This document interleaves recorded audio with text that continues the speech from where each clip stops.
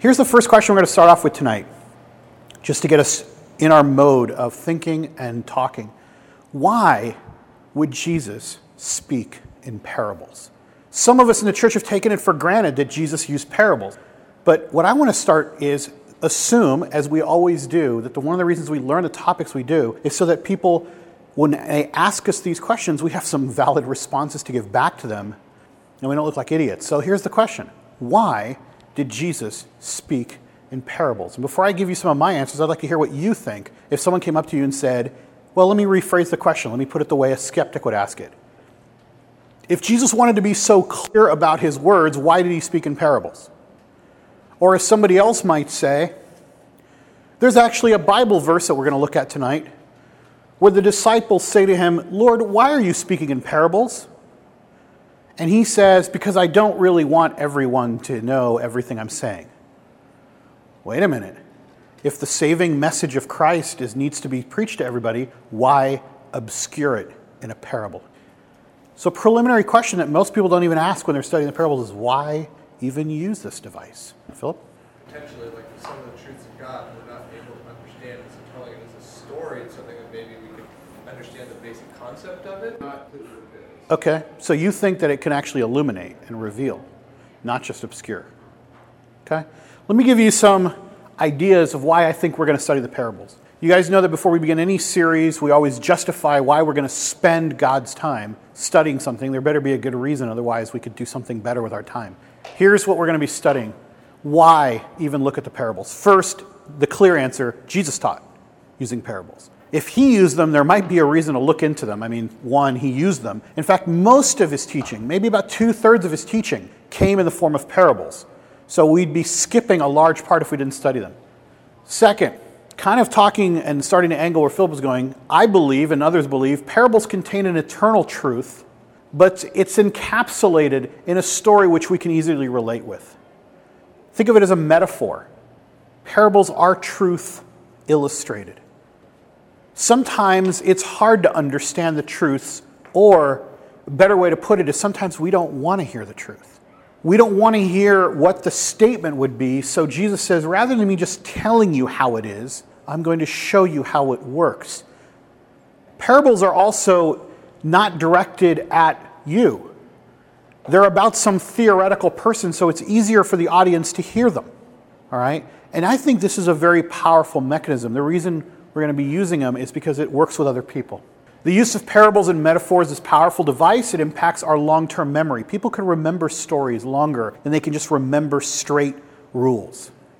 When I was in law school, we studied this concept. You could just hand me 30 rules and say, memorize these, but if I remember the case in which they came out of and the story of how those rules developed, it was so much easier to remember them because stories stick in our mind. Jesus himself is a master storyteller and a master disciple maker. If he used parables, then maybe we can use them. And again, his own words are superior to ours. The parables are rich with many layers of meaning. That's where we're going to shake it up. So let me summarize it like this. When we witness to other people, when we talk to other people, when we need to explain a difficult truth, sometimes we're asking or we're being asked the exact same question that Jesus was asked. And his response came in a parable.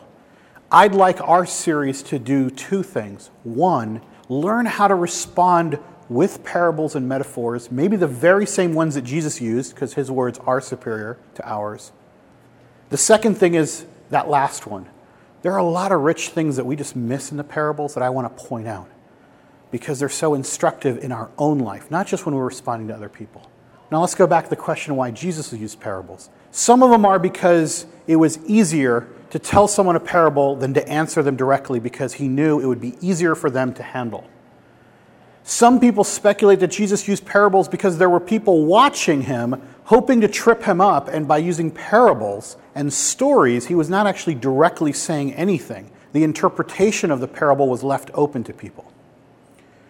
There's one that's always troubled me, and that is, why would you obscure the truth? And we're going to look at that passage tonight. But Jesus seems to say, here's the hint, Jesus seems to say, there are some people that are only curious about Christianity and they like to hear good stories.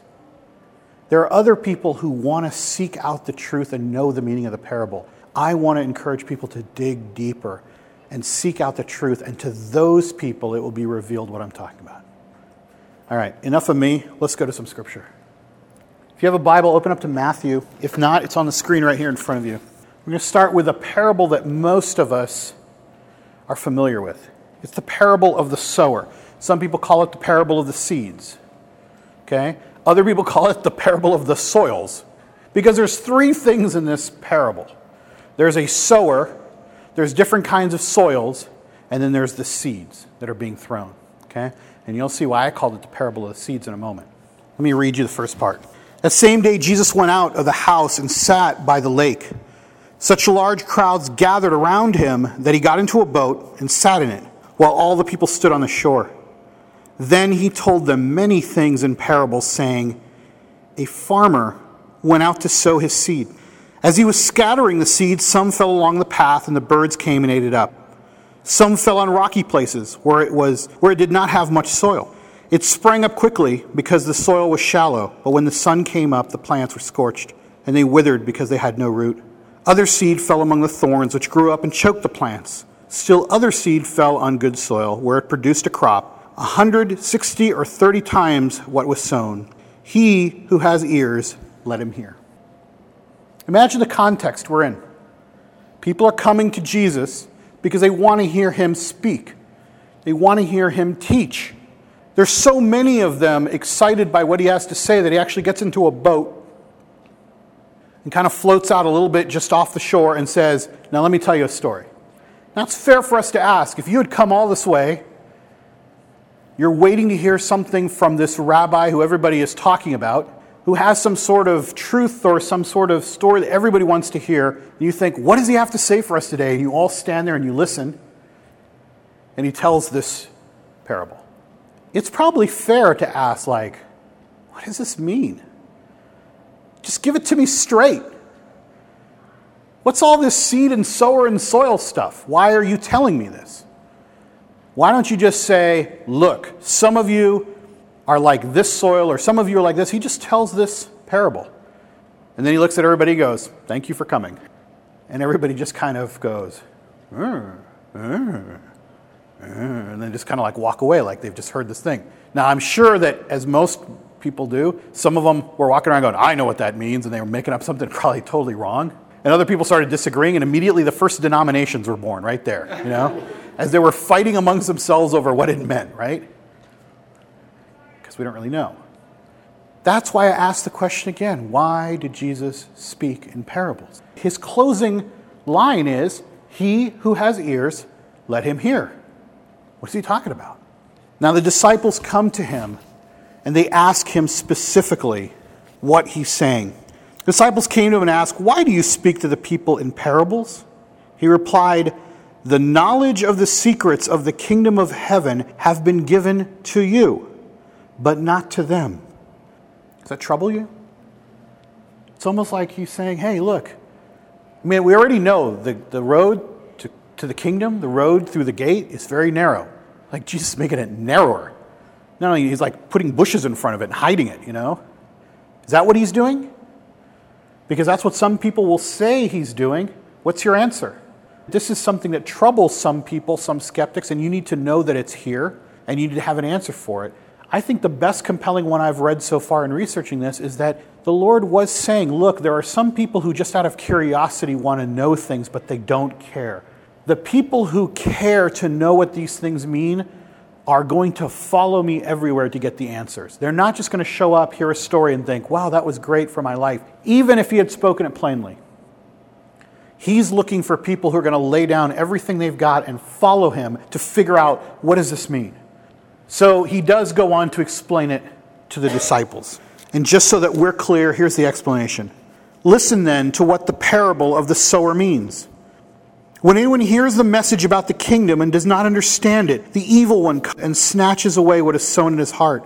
This is the seed sown along the path.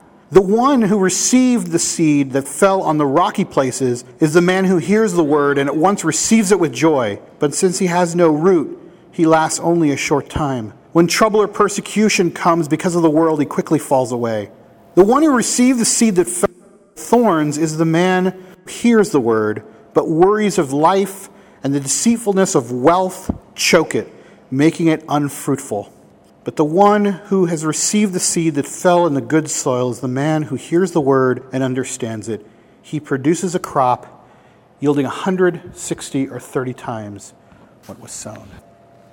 Jesus makes it clear in this parable, and he gives us, this is like the setup for all the parables. Here's a parable, and here's what it means. And here's why I speak in parables. After this, most of the parables that we go through don't have this clear of an explanation. So this is interesting to see how the Lord explained his own parable and how it's recorded. So what does the parable mean to us? We see that Jesus speaking is talking about the seed, and there's a sower, and there's the soils. He explains the soils. Who's the sower in the parable? Whoever preaches the gospel could be an explanation of the sower. Who else might be the sower? Jesus himself. In most of Jesus' parables, you're going to see that he's going to be a host, a master. He's going to be a shepherd. He's going to be many things in these parables. Here, he's a sower. But he is also talking about people who sow the seed. Okay? So now that we know that Jesus speaks in parables, let's break it down. Jesus is most likely the person he's speaking about as the sower. So are also the other people who sow for Jesus. The seed, what's the seed? He already tells us what it is. What's the seed? It's the word of the kingdom. It's the word that's being given. And here you see the sower throwing the seed into 4 separate types of soil. On some soil, he says, it lands and the birds come and snatch it away. And he's saying, that's Satan. They don't even get a chance. It's been snatched away from them. Their soil, the condition of their heart is so hard it doesn't even go in. It just lays on the surface, waiting for someone to snatch it away. So the first person, it doesn't even go in. Next are the ones that go in, but it doesn't come up. Those are the ones, he said, that fell on rocky places. And they have very shallow roots, so at least they go in, but nothing's coming up. No roots. It lasts for only a short time. When trouble or persecution comes, they quickly fall away. Third soil is the one where it falls among the thorns. Here it goes in, and it even comes up, but it bears no fruit because it's growing among the weeds where the deceitfulness of wealth, the worries of life choke it out, and the key word there is it's unfruitful. Notice that what Jesus is concerned about are ones where the seed goes in, it comes up, and it bears fruit, because he always ends with, he produces a crop yielding 160 or 30 times what was sown, and he criticizes the ones that come up and get choked out. Why? Because they're unfruitful. So he's talking to us today, not just to the people that were sitting on the shore. He's saying to us, hey, when people sow my word, it's going to fall into 4 different types of places. Places where it just doesn't even go in at all. Might as well just have not done it. Places where it's so shallow and it's so tough, it's not going to make it. It's never going to come up. Then other places where they want it to go in. They're emotional about it. They're excited. The first plants start to come up, but they're completely unfruitful because of all these worries of life and the deceitfulness of wealth. And that's the one that starts to worry me, because I think maybe that's me. What if I'm one of those people who there's enough root for me to be something growing out of the ground, but life is distracting me from being fruitful? Maybe I'm not doing anything that's worth it in God's calculus, and I'm going to be deemed unfruitful.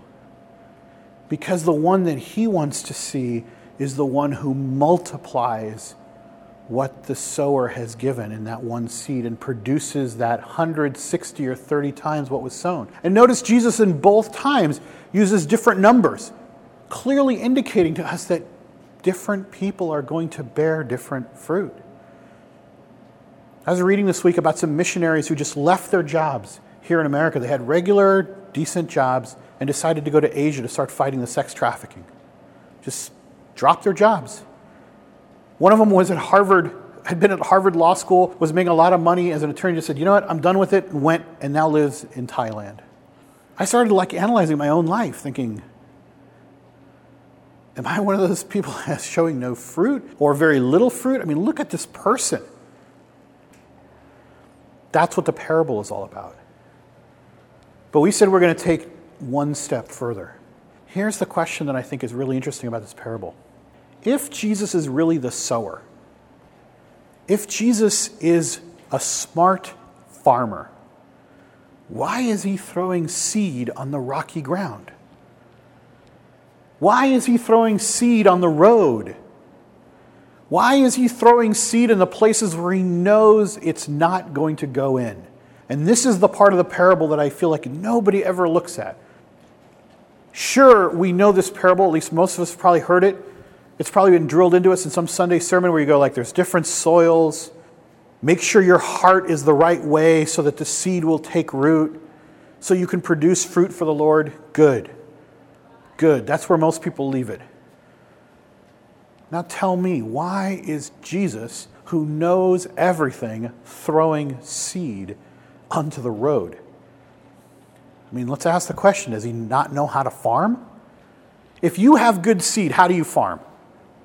How do people farm even back in the first century? How do you do it? Huh? Till the ground. Which ground? You till the road? You're not going to till the road. You know, the Romans built that, man. They'll chop you up, right?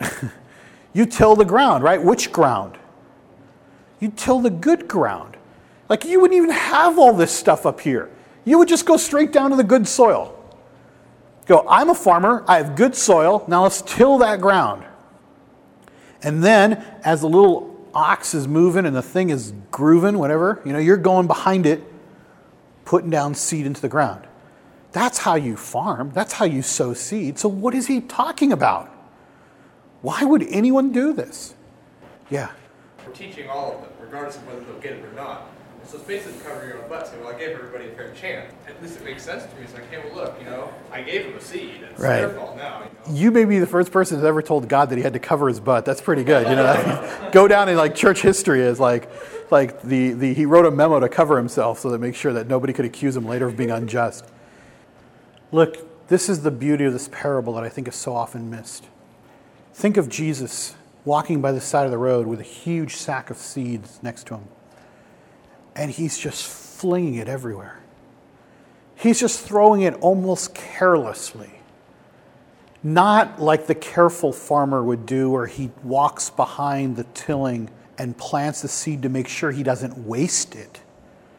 Jesus doesn't look and say, who among you has good soil that I'm going to give my word to, that I'm going to speak forth the saving words or tell the teachings or whatever you want to look at the seed in this parable. And we have to be careful because parables are not straight doctrine. We can extrapolate the central meaning of the parable, but if you have a doctrine that comes strictly out of a parable, you might be a little bit shaky because it is a story. But I don't think it's too much of a stretch to look at God in this way and say, how great is our God that he knows that it's not going to go in, and he still throws the seed everywhere. This is not a sower who's walking carefully and guarding his seed jealously.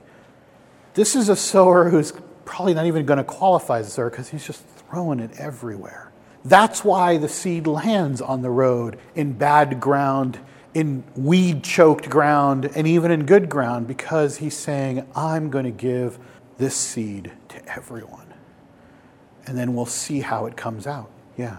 Like, why didn't he just tell to the disciples, since it's about sowing and people spreading the word? Like, what was the point for him to... Because all his parables are kind of like, he's rebuking the Pharisees. But sometimes he's rebuking people. And I think that when you... Let me give you a good speculation. I think it's based on some background, but to answer your question, thousands of people come to see Jesus speak. Maybe it's hundreds, I don't know. So many that he feels like he can't just stand on the shoreline and speak to them. So he gets into a boat and he starts to teach. I think what he's really saying, not to create a pun here, is he's trying to weed them out. He's trying to tell them, you all are here to hear me speak and somehow amaze you or entertain you.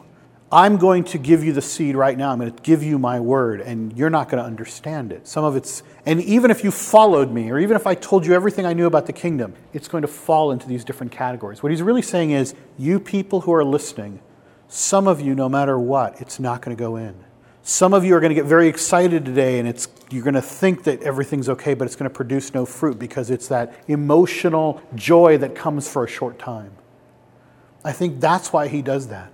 You're going to see that a lot of times when Jesus is asked the question, he begins with a parable. Because I think, to finish the answer, that's easier for people to hear than for all these people to stand there and Jesus to say, okay, let me just tell you that a fourth of you never going to understand what I'm saying, it's never going to make sense, and you're never going to believe it. Another fourth of you guys, even if you thought it might make sense, it's just not going to take root.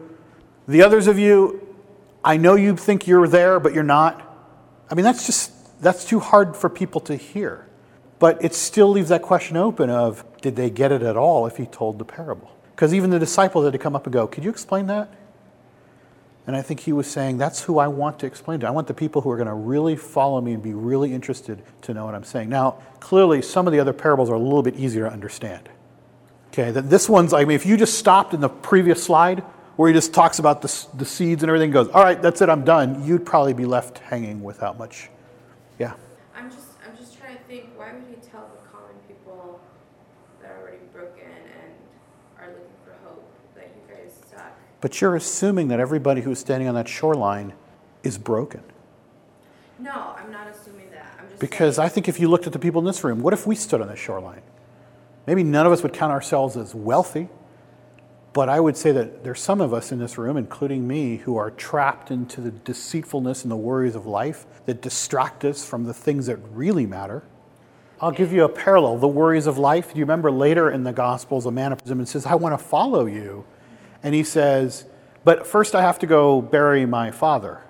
And Jesus says, let the dead bury themselves. Come and follow me now. There's no indication that guy was wealthy. What's Jesus saying? And we're going to talk about that example later. I mean, just to kind of bring up, those are some of the hard things that parables bring up. And a lot of people, when they hear, we're going to talk about the parables, they're like, oh, this should be just fun. These parables are hard to deal with. That one, that worries of life, isn't only just for wealthy people. I think it's for people like that guy who was thinking, hey, as soon as I'm done with my dad, I'll come follow you. He's like, come now or don't come at all. So that's why I'm saying maybe none of us are wealthy in here, but whatever it is that we've put as our goals in life that we're chasing may be things that are preventing us from being fruitful. Now, I'm not saying that everybody in this room bears no fruit and it will die away, but it's a warning to us. Kelly? It also says the deceitfulness of wealth, but who think that if they're wealthy, everything will be better in their lives. So you may not even be talking to those who just want to be wealthy. Sure. Pursuing wealth in their lives, thinking that it'll make it Right. better. And that's an excellent point because Timothy says, 1 Timothy, it's not money that's evil, it's the love of money.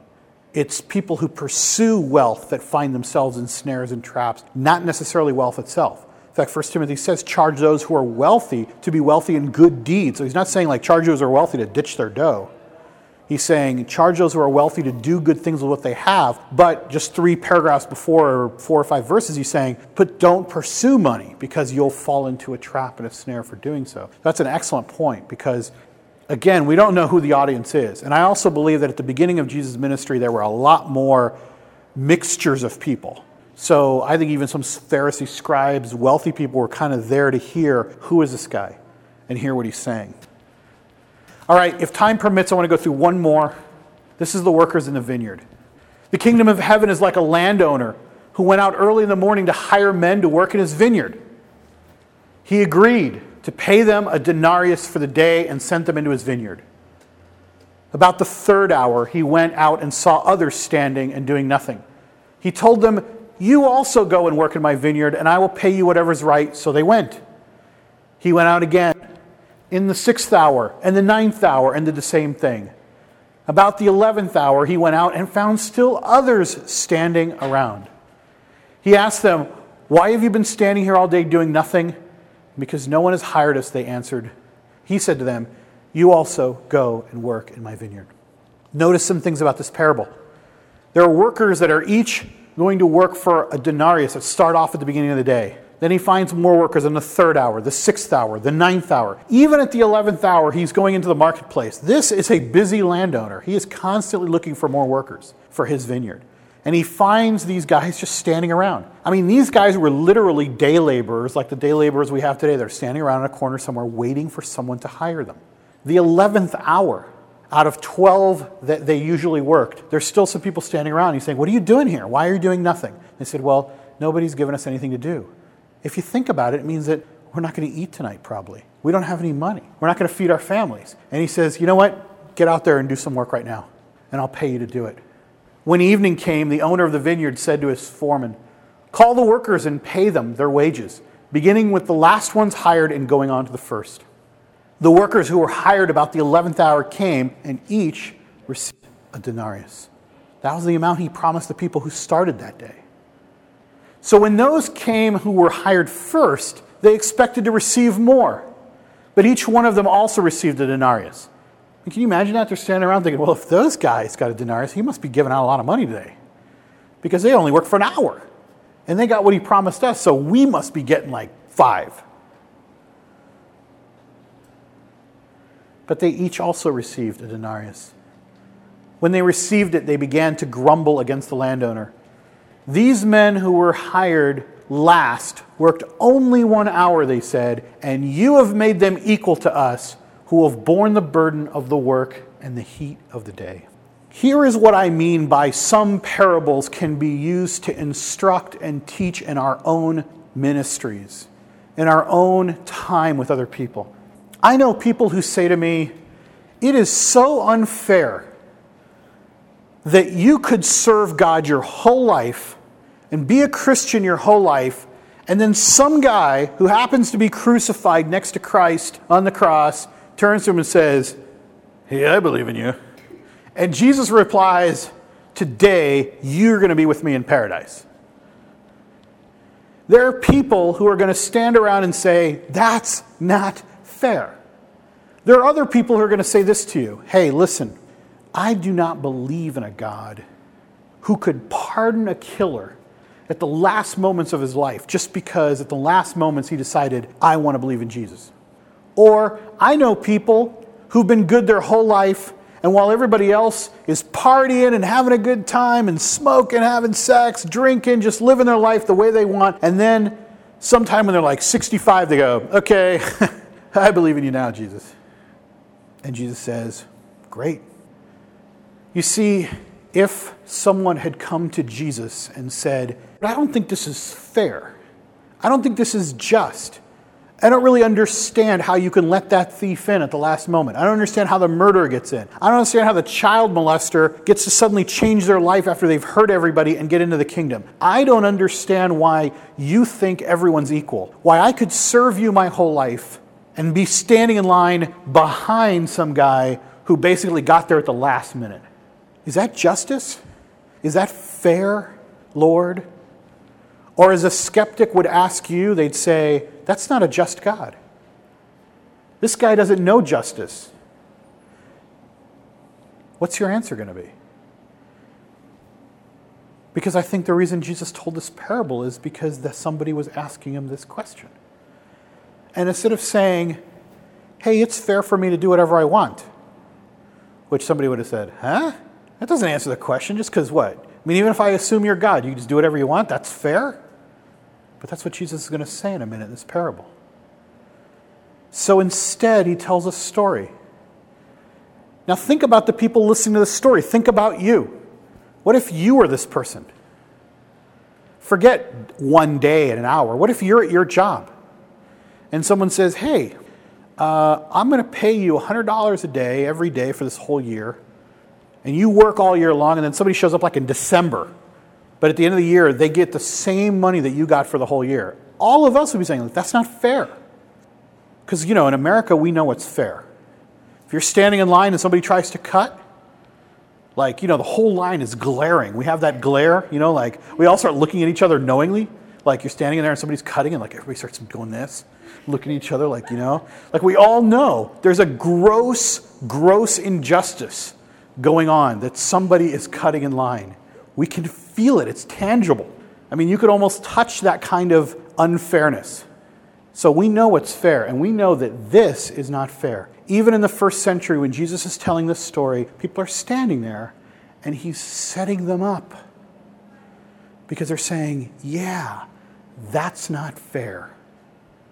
Here's the punchline to the parable. But he answered one of them being the people that are grumbling. He answered one of them, "Friend, I am not being unfair to you. Didn't you agree to work for a denarius? Take your pay and go." Apparently, if you tell a man to work in a vineyard for 12 hours in the hot sun, a denarius is a good amount of money. Because nobody grumbled when he said, "Hey, I'll take the denarius." "Oh yeah, that's great. I'll work for a denarius. For one day's work, I'm there." It's only when they found out that other people worked less for a denarius that they began to reevaluate their self-worth in their own mind. They began to reevaluate their place in the kingdom. Hey, I thought a denarius was fair, but if that 11th hour worker gets a denarius, then I should get like at least 11 or 12 because I worked 12 hours. He worked 1. But Jesus is saying to him, hey, I'm not being unfair to you. Didn't I give you what you deserved? What business is it of yours if I want to give to those who don't deserve the same thing that I gave to you? He says, I want to give the man who was hired last the same as I gave you. Don't I have the right to do what I want with my own money? Or are you envious because I am generous? You talked about being kind of confrontational and a rebuke. This is a rebuke to all of us who feel that these circumstances are unfair. Because what Jesus is really saying in a parable like this is, let me remind you, none of you deserve to work in my vineyard because you were standing in a marketplace and nobody cared to hire you. I decided to hire you. And I gave you what was a joyous amount in your mind, a denarius. Why do you care, since you don't deserve it, you're standing around with no job, that I give it to other people who don't deserve it? Or are you envious because I am generous? When people ask me about how could God do this and let someone in at the last minute, I think, hey, Jesus already answered this question. It's right here. What's your problem, friend? Are you envious of the Lord because he is more generous than you? Do you have a problem with someone who gives everybody who doesn't deserve it the same amount? Because none of us deserve it. And that's what Jesus is really saying in this parable. None of us deserve salvation. Some of us have been working for the kingdom our whole lives, but we're not earning salvation. Remember, Jesus chose us. We're sitting around with nobody to save us. Nobody to give us a place in the kingdom. Nobody to give us any work in the vineyard. We're just standing around the marketplace like. And he chose us and said, come work for me. I'm going to give you the denarius. But notice that Jesus' denarius, his salvation to the worker, is not dependent on how hard we work. And even when we grumble and think, but I've been serving you my whole life, Lord, who's this guy? He's saying, hey, you didn't deserve it. He didn't deserve it. Why do you care that I'm generous to give it to everyone? So the last will be first, and the first will be last. I've tried to tell someone how much we all don't deserve it. How much the child molester doesn't deserve it and I don't deserve it. And people are like, yeah, but I've also tried just reading this parable. It's remarkable how when we use the words of the Lord himself, they work better than ours. And I mean that sarcastically about the remarkable part, because we should expect them to. They've been given to us by the Holy Spirit. They have power on their own. They're God's own words breathed into the people who wrote the scriptures. And the device that Jesus uses of setting up the parable shows us the truth, an eternal truth illustrated. Now, some people could just read this and go, I think the Lord's nuts. But it still comes back to that last line. Do you care that he's generous? Do you care that he gives more than he should? Why should you care that he gives more than he should? He's given you what he said he would. He's keeping his word to you. Why do you care that he's also keeping his word to others? Yeah. With that last statement, it almost basically says, well, yes, I am being unfair.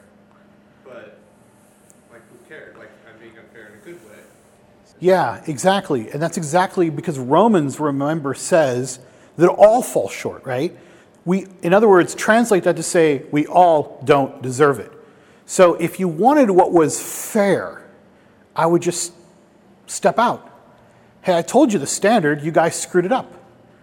Sin, death, it's the standard, right? So if you want absolute fairness, be careful what you ask me, says the Lord.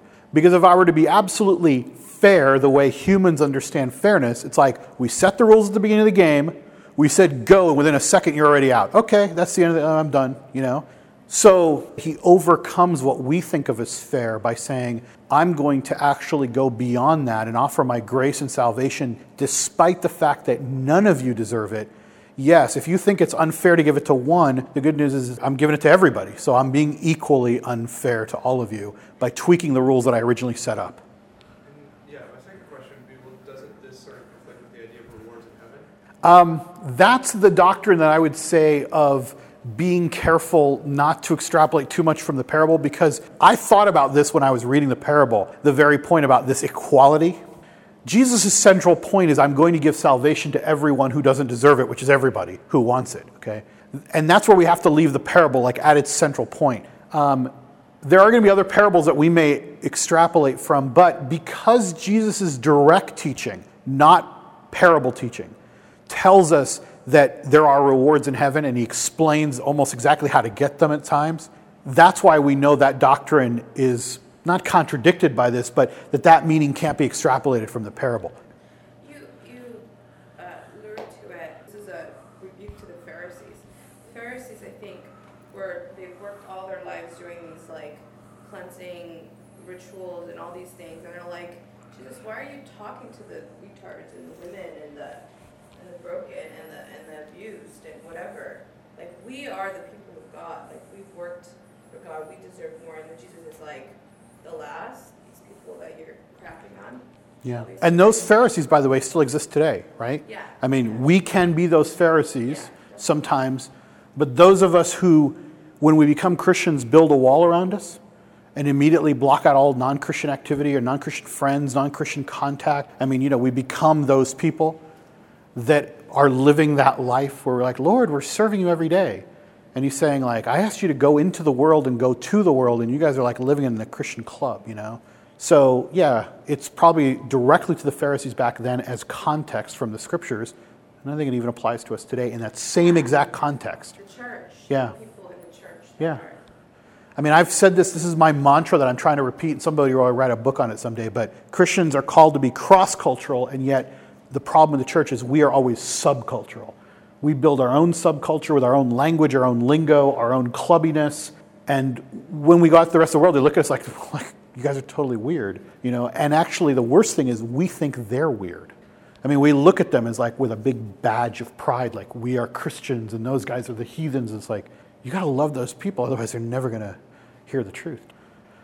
Okay, there are dozens of parables. I don't know how many we're going to go through, but I'm trying to pick out the ones that have strong impacts, not only because we may have missed a key meaning, like in the parable of the sower or the seeds. I love just watching the seeds in my mind just being thrown all over the place. We, as Christians, as sowers, need to be that careless with the way that we sow the seed. Not just worrying about, if they're going to listen, are they going to listen to me? And what if they don't believe me? Jesus is I don't care. Give the world all the chance it needs. Even if you're the Lord and it's not going to work, do it anyway. Most of us are so reserved in our efforts to try to reach out to others and tell them about the gospel. Jesus is throw it out there. I think we have to be wise, but I think you also know that most of us err on the side of just doing nothing.